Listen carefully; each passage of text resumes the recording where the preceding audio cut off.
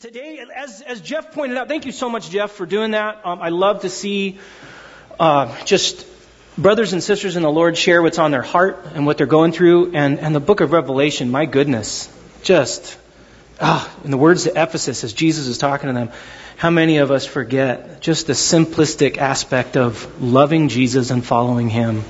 And if one of the first churches did it, there's always a chance that we can do it as well. So thank you for those words of encouragement.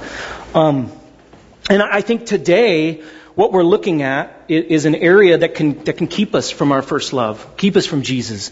As we've been going through the book of Joshua, we've been looking at this concept of fearless life. What does it mean to be fearless? And not necessarily like, I'm challenging you to go down to East LA and stand before gangbangers and just be like, I'm fearless, go ahead, do what you want. No, that's craziness. Okay, that's just crazy. Or driving a car 120 miles an hour on some mountain road. No, that's not the fearless we're talking about. We're talking about the fearlessness that we can get knowing the person of God and following the plan of God. The fearlessness that only comes when we can truly say, though you slay me, as Job said, right? I will serve the Lord. I'm going to serve God. I'm going to keep following Him. The Lord gives, the Lord taketh away, but blessed be the name of the Lord. As the martyrs went before and dealt with what they dealt with, which was pretty much death, they were able to live fearless for Jesus. They were able to have that purpose because they knew the person of God. And so today, there's this area that I want to hit. And we've been talking about a lot of different areas. If you missed any of them, you can always look them up on iTunes or through our website if you've missed those and you want to check them out. I recommend it, especially Dr. Mark's last week. I'm going to be referencing that. It's a great one. But let me just say, this thing that we're going to talk about today, this area that can sap us from the fearless life that God has for us, it's that thing that keeps you from moving forward because you truly are afraid to move. It's that thing that keeps you from addressing the elephant in the room or maybe the giants in the promised land that God is calling you to. It's that thing that keeps you from dealing with those people at work. It's that thing that keeps you not dealing with that sore subject, maybe with the spouse, or even that issue with your kids.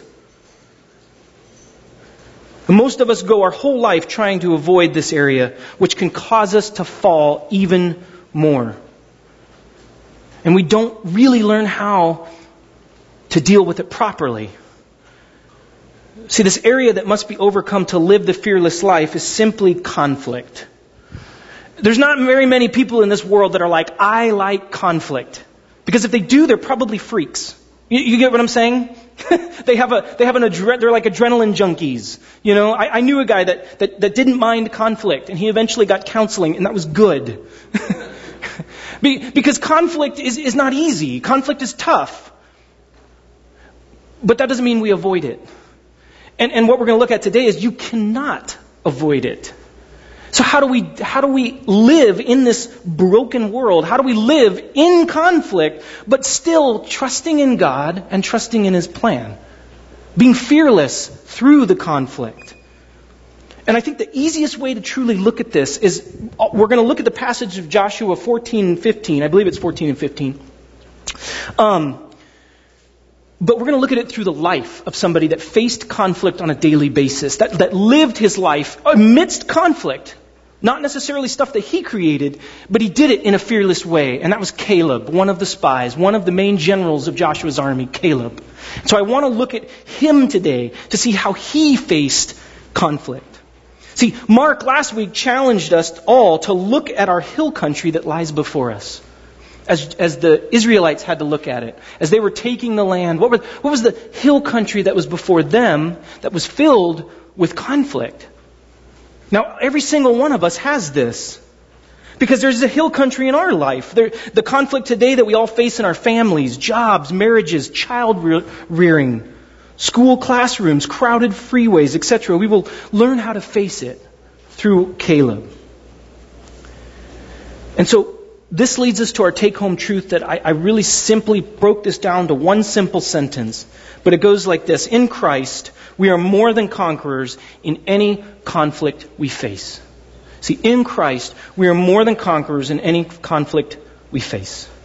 Now, that being said, We're going to go ahead and read out of the book of Joshua. So if you could please stand up for the reading of God's Word.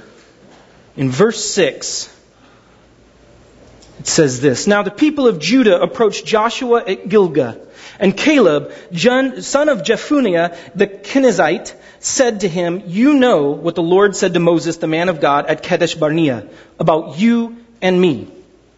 I was 40 years old then, when Moses, the servant of the Lord, sent me from Kadesh Barnea to explore the land. And I brought him back a report according to my convictions.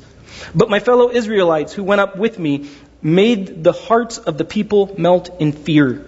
I, however, followed the Lord my God wholeheartedly. So on that day, Moses swore to me, the land on which your feet have walked will be your inheritance, and your children forever, because you have followed the Lord my God wholeheartedly. Now, verse 10. Now then, just as the Lord promised, He has kept me alive for 45 more years since the time He had said this to Moses, while Israel moved out in the wilderness. So here I am today, 85 years old. I am still as strong today as the day Moses sent me out. How many of you can say that at 85 years old? Okay, sorry. That's interesting. That's awesome. I'm just as vigorous to go out to battle now as I was then. Wow, you don't see a lot of 85-year-olds wielding a sword, okay? That's sweet. Anyway, now give me this hill country that the Lord promised me that day. You yourself heard that the Anakites were there, and their cities were large and fortified. But the Lord helping me, I will drive them out just as He said. Then Joshua blessed Caleb, son of Jephunneh, and gave him Hebron as his inheritance. So Hebron has belonged to Caleb, son of Jephunneh the Kenizzite, ever since, because he followed the Lord, the God of Israel, wholeheartedly. Hebron used to be called Kiriath Arba, after Arba, who was the greatest man among the Anakites. Okay, you may be seated.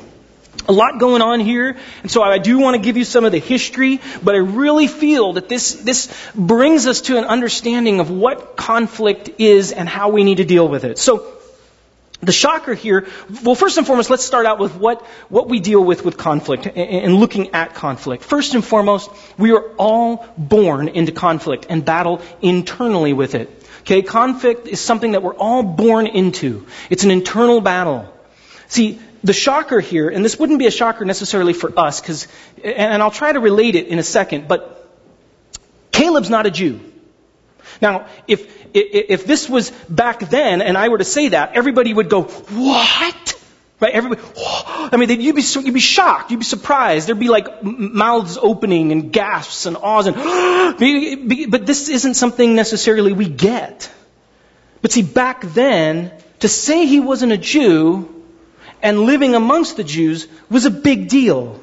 See, he's described in the passage as Caleb, the son of Jephunneh, the Kenizzites. Now, the Kenizzites were the sons of Esau and were related to the Edomites, okay? And which to most of us isn't, like, again, a big deal. But to the Jew, this was nuts. This was crazy. See, the Edomites were long-standing enemies of Israel. Throughout most of the history of their relationship, they fought. They did not like each other. To say that is kind of putting it mild. They hated each other. They tried to kill each other. If they met on the open road, there would usually be a battle. It's like having the prime minister of Iran be a Jew. I think that's the easiest way to put it. You get where I'm going? It's like having one of the Hatfields marry one of the McCoys. Like having a Montague marry a Capulet. It's like having a vice president who is the nephew of Osama bin Laden.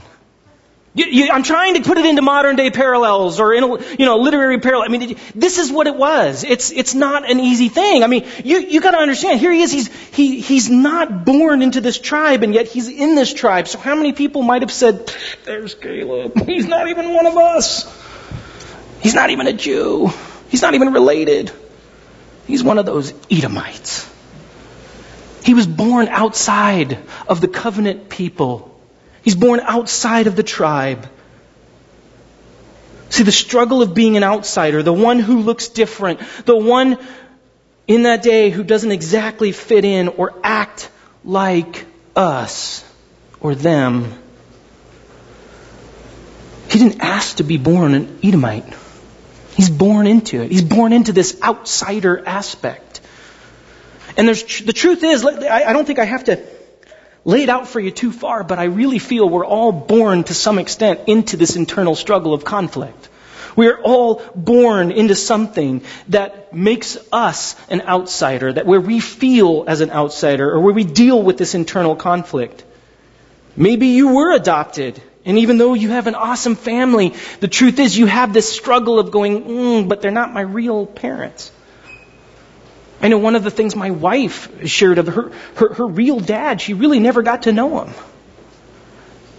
And there's always, and not that she really struggled with it at the end, I mean, she really gave it to the Lord, but there's that idea of growing up and not having that biological father and that outside, and she didn't ask for that.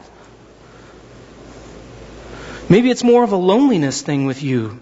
Maybe at work or at school, or even in your family, you struggle with the fact that people don't really know you, and the conflict is real, internal, and struggle, and it's something you were born into. Caleb knew what it was to be born into conflict and battle internally. Secondly, we want to look at this other aspect of conflict, is we will all struggle with conflict externally or outside of ourselves. We're always going to deal with this conflict outside of ourselves. What's interesting is you look at verse 7, he says, I was 40 years old when Moses, the servant of the Lord, sent me from Kadesh Barnea to explore the land, right? He says, look, I was 40 years old. And if you remember, from when Moses sends in the spies, he sends in Caleb and Joshua and the other ones. Do you remember their names? No, you shouldn't, because they're not important. They're in there, but they're not important. Nobody remembers those guys. You know why? Because they blew it. They came back saying, it's filled with giants. We need to turn away. There's no way we can take the land. And only Caleb and Joshua came back going, no, I mean, yeah, it's filled with giants. Yeah, it's crazy, but God's given us this land. We can do this. Their hearts hadn't melted from fear because they were trusting in the person and the plan of God. But who did the people listen to? Them? As they told we can do this. With God, we can do it. No, they listened to the other spies who were like, it's too hard. We need to run away, turn away. So here's Caleb who trusted God, but his voice is drowned out from the outside, by those outside of his control. He and Joshua had to wander the desert for another 40 years, dreaming about the land that God had shown them and was ready to give them. I mean, think of that. As he slept in his temporary tent, maybe there's a slit in it or a hole in the skin of the tent, and he's looking up at it going, I could have had a house! Right? I could be sitting in the promised land right now. But no, I've got to tear this whole thing down because in the morning we're traveling another 20 miles to go somewhere in the wilderness that I didn't want. It's outside of his control. We can be forced to wander in the wilderness of financial debt for countless years, even though we're being faithful with our money right now. We can wander in the wilderness of our children, choosing to walk away from God and struggle and seeing them suffer, even though we gave them everything that God told us to give them. We can wander in the struggle of job cuts and layoffs. No matter how good of an employee we were, it doesn't matter, because when it comes down to it, it's outside choices. It's outside of our control. Conflict is not something you ask for. It'll come to you, and many times it'll come to you because of others' choices. You see, even though I've done all the right things and eaten well and exercised, I am still struggling in the conflict of poor health that is outside my control. Like Caleb, we will struggle with conflict outside ourselves. Lastly, we will all constantly face conflict in this broken world. We will constantly face it. See, here's a man that's born into conflict, that deals with conflict continually, right? He's 80 years old. He gets to the promised land. Okay, Caleb, you're a general. Fight. 80 years old. 5 years of fighting in the promised land. He's 85. If anyone deserves a rest, it's Grandpa Caleb. Right? I mean, let's be honest. The guy deserves a rest. He deserves it. But he knows that conflict is something you're going to deal with until you're dead. See, if we're honest with ourselves, we know this is the case. I remember as I was brought into full-time ministry about 13, 14 years ago at a church not too far from here up in the mountains. And I remember I was a really naive, guy when it came to church ministry. You know, it was kind of one of those things. I looked at church ministry like, oh, it's the promised land, you know, like, oh, I'm going to be a full-time pastor and there's going to never be problems. Yeah, right. As if there's no such thing as conflict in the church. No, that's not the truth. I mean, many have been there, right? I mean, come on, don't get me wrong. Maybe you're like me. Now, maybe I'm just one of them crazy guys, but I used to think when I was a kid, man, I'll get married one day and everything will be perfect. I'll have kids and then I don't even got to finish that one, right? I mean, come on, I'll get the career that I want. No, I mean, there's always gonna be conflict. And I remember as I got into this church gig, I was like, yes! And I sat there in the first year, there was a leader that came up and was making a hard, just bringing conflict like crazy to leaders, the main pastor, and even me. He was picking on me and saying things about me that weren't true. And I'm like, who is this guy? I mean, I was the crazy fun uncle of the church. I was the youth pastor, right? Everybody loves the youth pastor. They're the fun uncle. You know, they come in at the last minute and be like, hey, do some magic tricks. Peace out. They're the Gandalf of the party, right? They've got the fireworks and everyone runs like, yeah, this guy wanted me done. He wanted me out. He wanted to fire me. I'm like, what did I do? You know, I was totally hurt.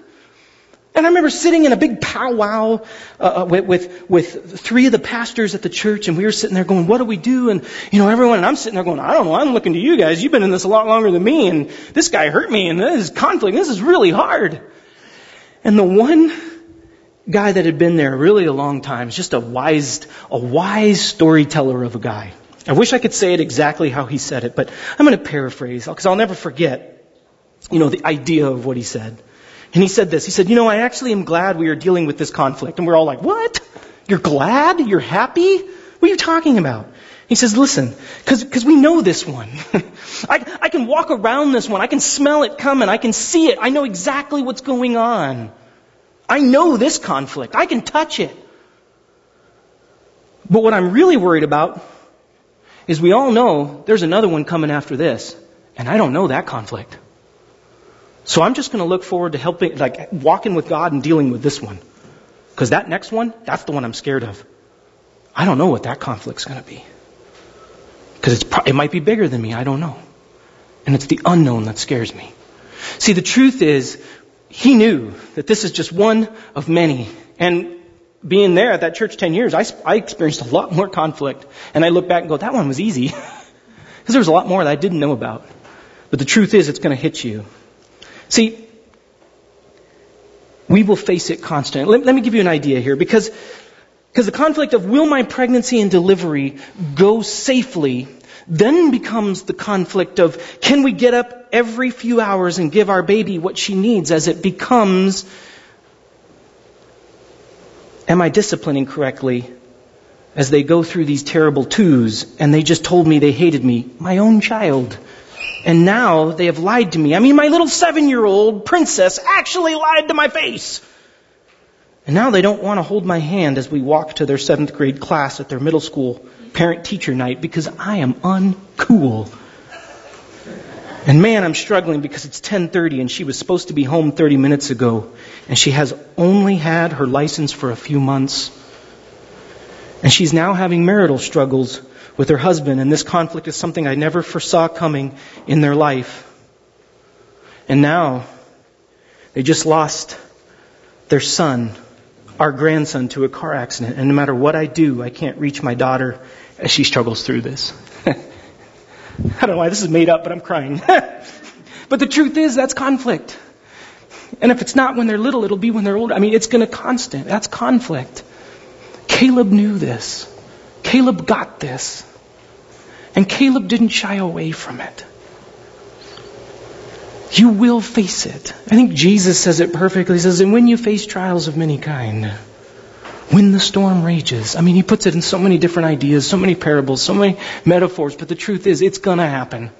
You're going to get nailed with conflict. How will you live the fearless life through it? It's constant, it's internal, and it's outside of our control.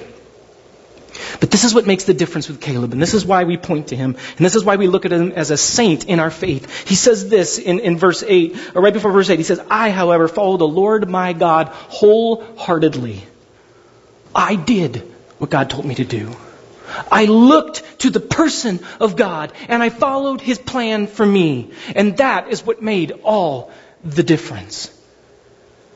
See, there were two roads that were before me. And I picked that one, and it made all the difference. This is what God has set up. And Caleb was a person of the promised land. He was a promised land person. And we can proclaim the same truth today in the midst of the conflict that you face. Because we have a God who meets the conflict head on, the conflict of sin, the conflict of death, by His Son Jesus Christ. That's what the cross represents. God doesn't try to ignore the conflict or sweep it under the rug or look at it. I'm not like a little kid, you know. Conflict's not here. I can't see it, so it must not be here. No, He deals with it in a gruesome, bloody way. But He overcomes it in the resurrection. And He says to us, I am the resurrection. I am the life. And if you follow me, see, that's the conflict breaker, the conflict dealer that deals through it. And so what I'd love to do is I'd love for us to look at, in Christ, how can we be more than conquerors? Because look at 1 Peter 12 through 13. I love what he says about His Son, Jesus Christ. God says this, the hopeless conflict, beating the vicious cycle, right? 12:13, Peter is reminding us, he's reminding the people in the church. He says, friends, when life gets really difficult, when you face conflict, basically, don't jump to the conclusion that God isn't on the job, that God doesn't care, that this is too big for Him. Instead, be glad that you are in the very thick of what Christ experienced. Do you get that? It's not just that let me pray and it'll go away. No, it's let me pray to the God that walked through this already. And the God that through the power of His Holy Spirit is going to take my hand and walk with me.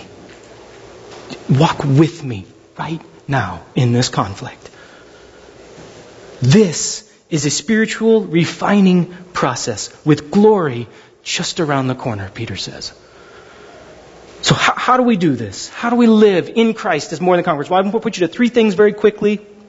The first is this. Fearless living means we accept the adoption in God's family unconditionally. This is what Caleb did. Caleb got this, all right? By the way, in Israel, there was no such thing as a 13th tribe. There weren't the 12 tribes of Israel and the 13th, which were all the red-headed stepchild. Okay? I'm sorry if you're red hair. I don't mean to. I have red hair in my family, so I feel like I can say that, all right? My brother has red hair. So, anyway. So one of the things is it's not like a 13th tribe, like, oh, all you Gentiles, you go over here. All you Gentiles, you're in this 13th tribe, and that's where you guys are, and we're the people over here, and you're just kind of the ones we don't all talk to or talk about. And when we have a party, we don't invite you guys. No, that's not it. There was no special category. There was no special category for them. They adopted them right into the tribes that already were. And this was Caleb. See, Caleb was accepted as an adopted member of the tribe of Judah, of all the tribes. He came from a broken family in a broken home, and the Edomites were horrible. I mean, there was a lot of crud going on with them, but they adopted him into their family. And the crazy thing is he's in the royal tribe of Judah, the kingly tribe. So he's counted as kind of a prince of the Jews. And he's not even Jewish. The nerve of this guy, right? But that's the way God is. He brings us in and calls us princes and princesses of the King. See, he joins a long line of people who were adopted in and made royalty. Rahab, the prostitute. Ruth, the Moabitess. All in the line of Jesus, the King of Kings. And Jesus wasn't afraid to call them great-great-great-great-grandma. And He's not afraid to call you brother and sister. That's the amazing thing. I love what Paul says in the book of Ephesians chapter 1. He says, how blessed is God, and what a blessing He is. He's the Father of our Master Jesus Christ and takes us to the high places of blessing in Him. Long before He laid down earth's foundation, He had us in mind, had settled on us as the focus of His love, to be made whole and holy by His love. Long, long ago, He decided to what? Adopt us into His family through Jesus Christ. What a pleasure, he says. Paul just puts this in parentheses. What a pleasure He had in thinking of this, doing this. He wanted us to enter into the celebration of His lavish gift-giving by the hand of His beloved Son. One of the hardest things I dealt with kids is they would hide stuff. I don't know if you remember doing this as a kid or have kids or teenagers, and they would do things, and they would have this almost like the secret life. And I'd be like, God sees everything, and He still loves you. And it's hard for us to remember that. It's like, why would God want to adopt me when He knows who I really am? Because He loves you. And honestly, that's why He gave His Son Jesus. So that those things that you're so guilty of and ashamed of, you can have put on the cross with Jesus Christ. Because He's adopted you. Because He loves you. And He knows everything. And He chooses to forgive you. That's the God we have. He's accepted you into the adoption through Jesus. How can you be afraid? "O death, where is your sting?" Paul quotes. Caleb knew this, and it made all the difference. Secondly, fearless living means we boldly seek the Lord's promises and blessing. See, I love what Caleb does. He comes in and he says, "Give me my blessing that was promised me. Give me Hebron." Now again, this is another thing where you guys would be like, "What? Oh no, he didn't." Right? That's the truth. But we don't really know. See, Hebron is like the Bel Air of Israel. You getting it? Hebron is the Nob Hill of Israel. I'm trying to think of it. The really nice houses up here in Redlands. You know what I'm talking about, right? Country Club Way. That's the Hebron.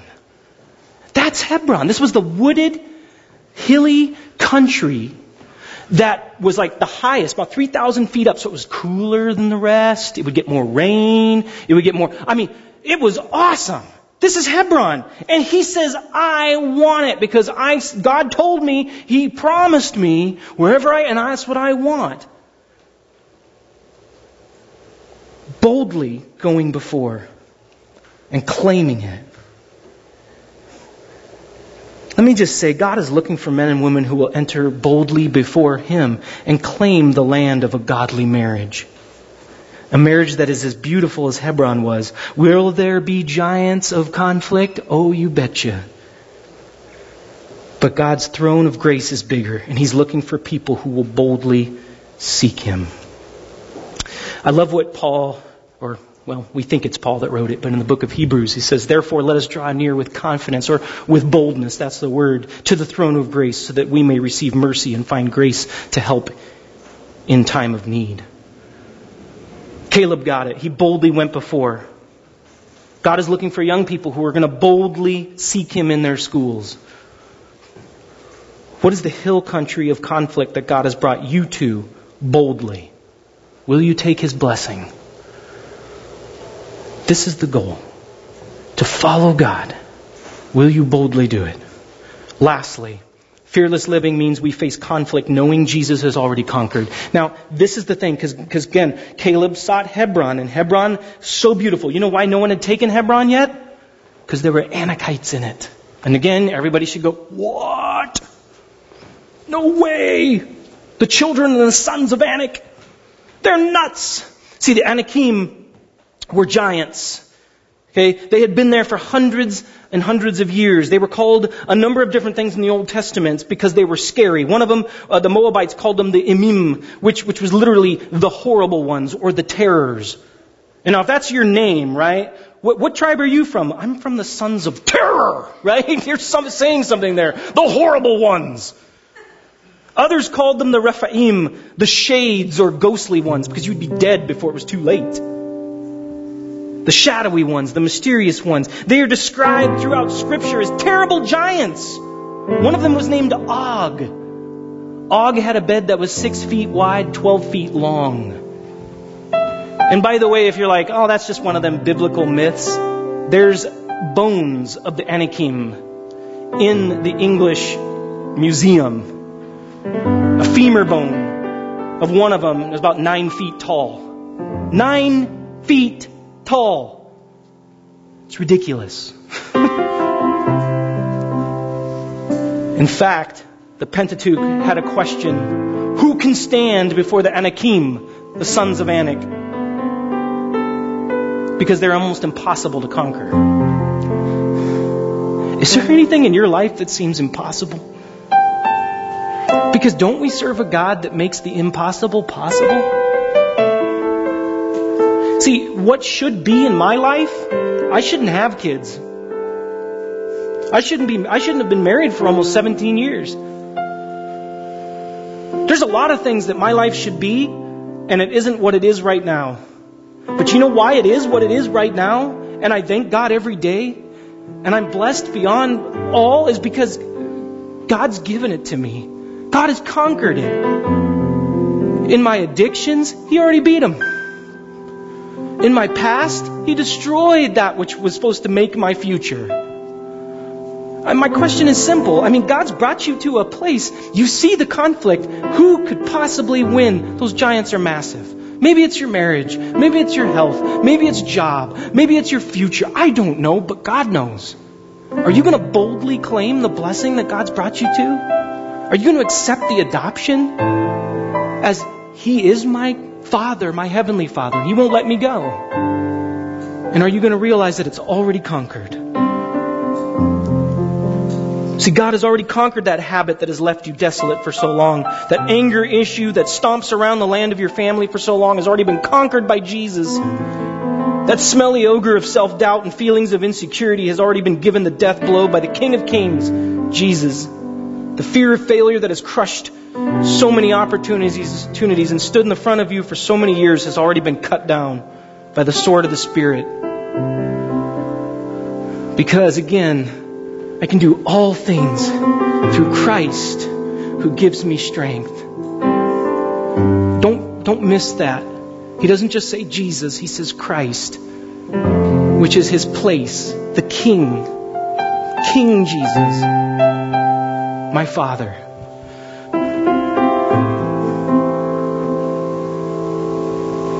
Now's the time to look at the ABCs of God's truth of conflict. My hope is that you face conflict as Caleb faced it, adopted and accepted, boldly seeking the promise, and knowing that it's already conquered. Let's go before Him. Lord, we thank You. We thank You that You have already done the work that we couldn't do. The forest is massive.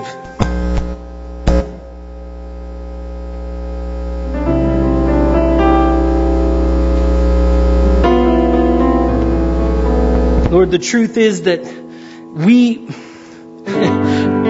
when we come to the hill and we see the giants resting there in our marriage or wherever we are in our school and our life and whatever it is, maybe it's that internal thing that we're struggling with or something that someone's done to us, outside of our control. Or maybe it's just this constant thing that's been battering us. God, we need to look at the fact that You have already done it. You are bigger. You are more powerful than anything that assails us. For there's nothing in heaven or on earth, no powers, no principalities, nothing that can take us from the love of our Father. Lord, we thank You for the fact that You have already won. May we just claim that. May we live in that. And may we face the conflict knowing that You are awesome and You are doing it.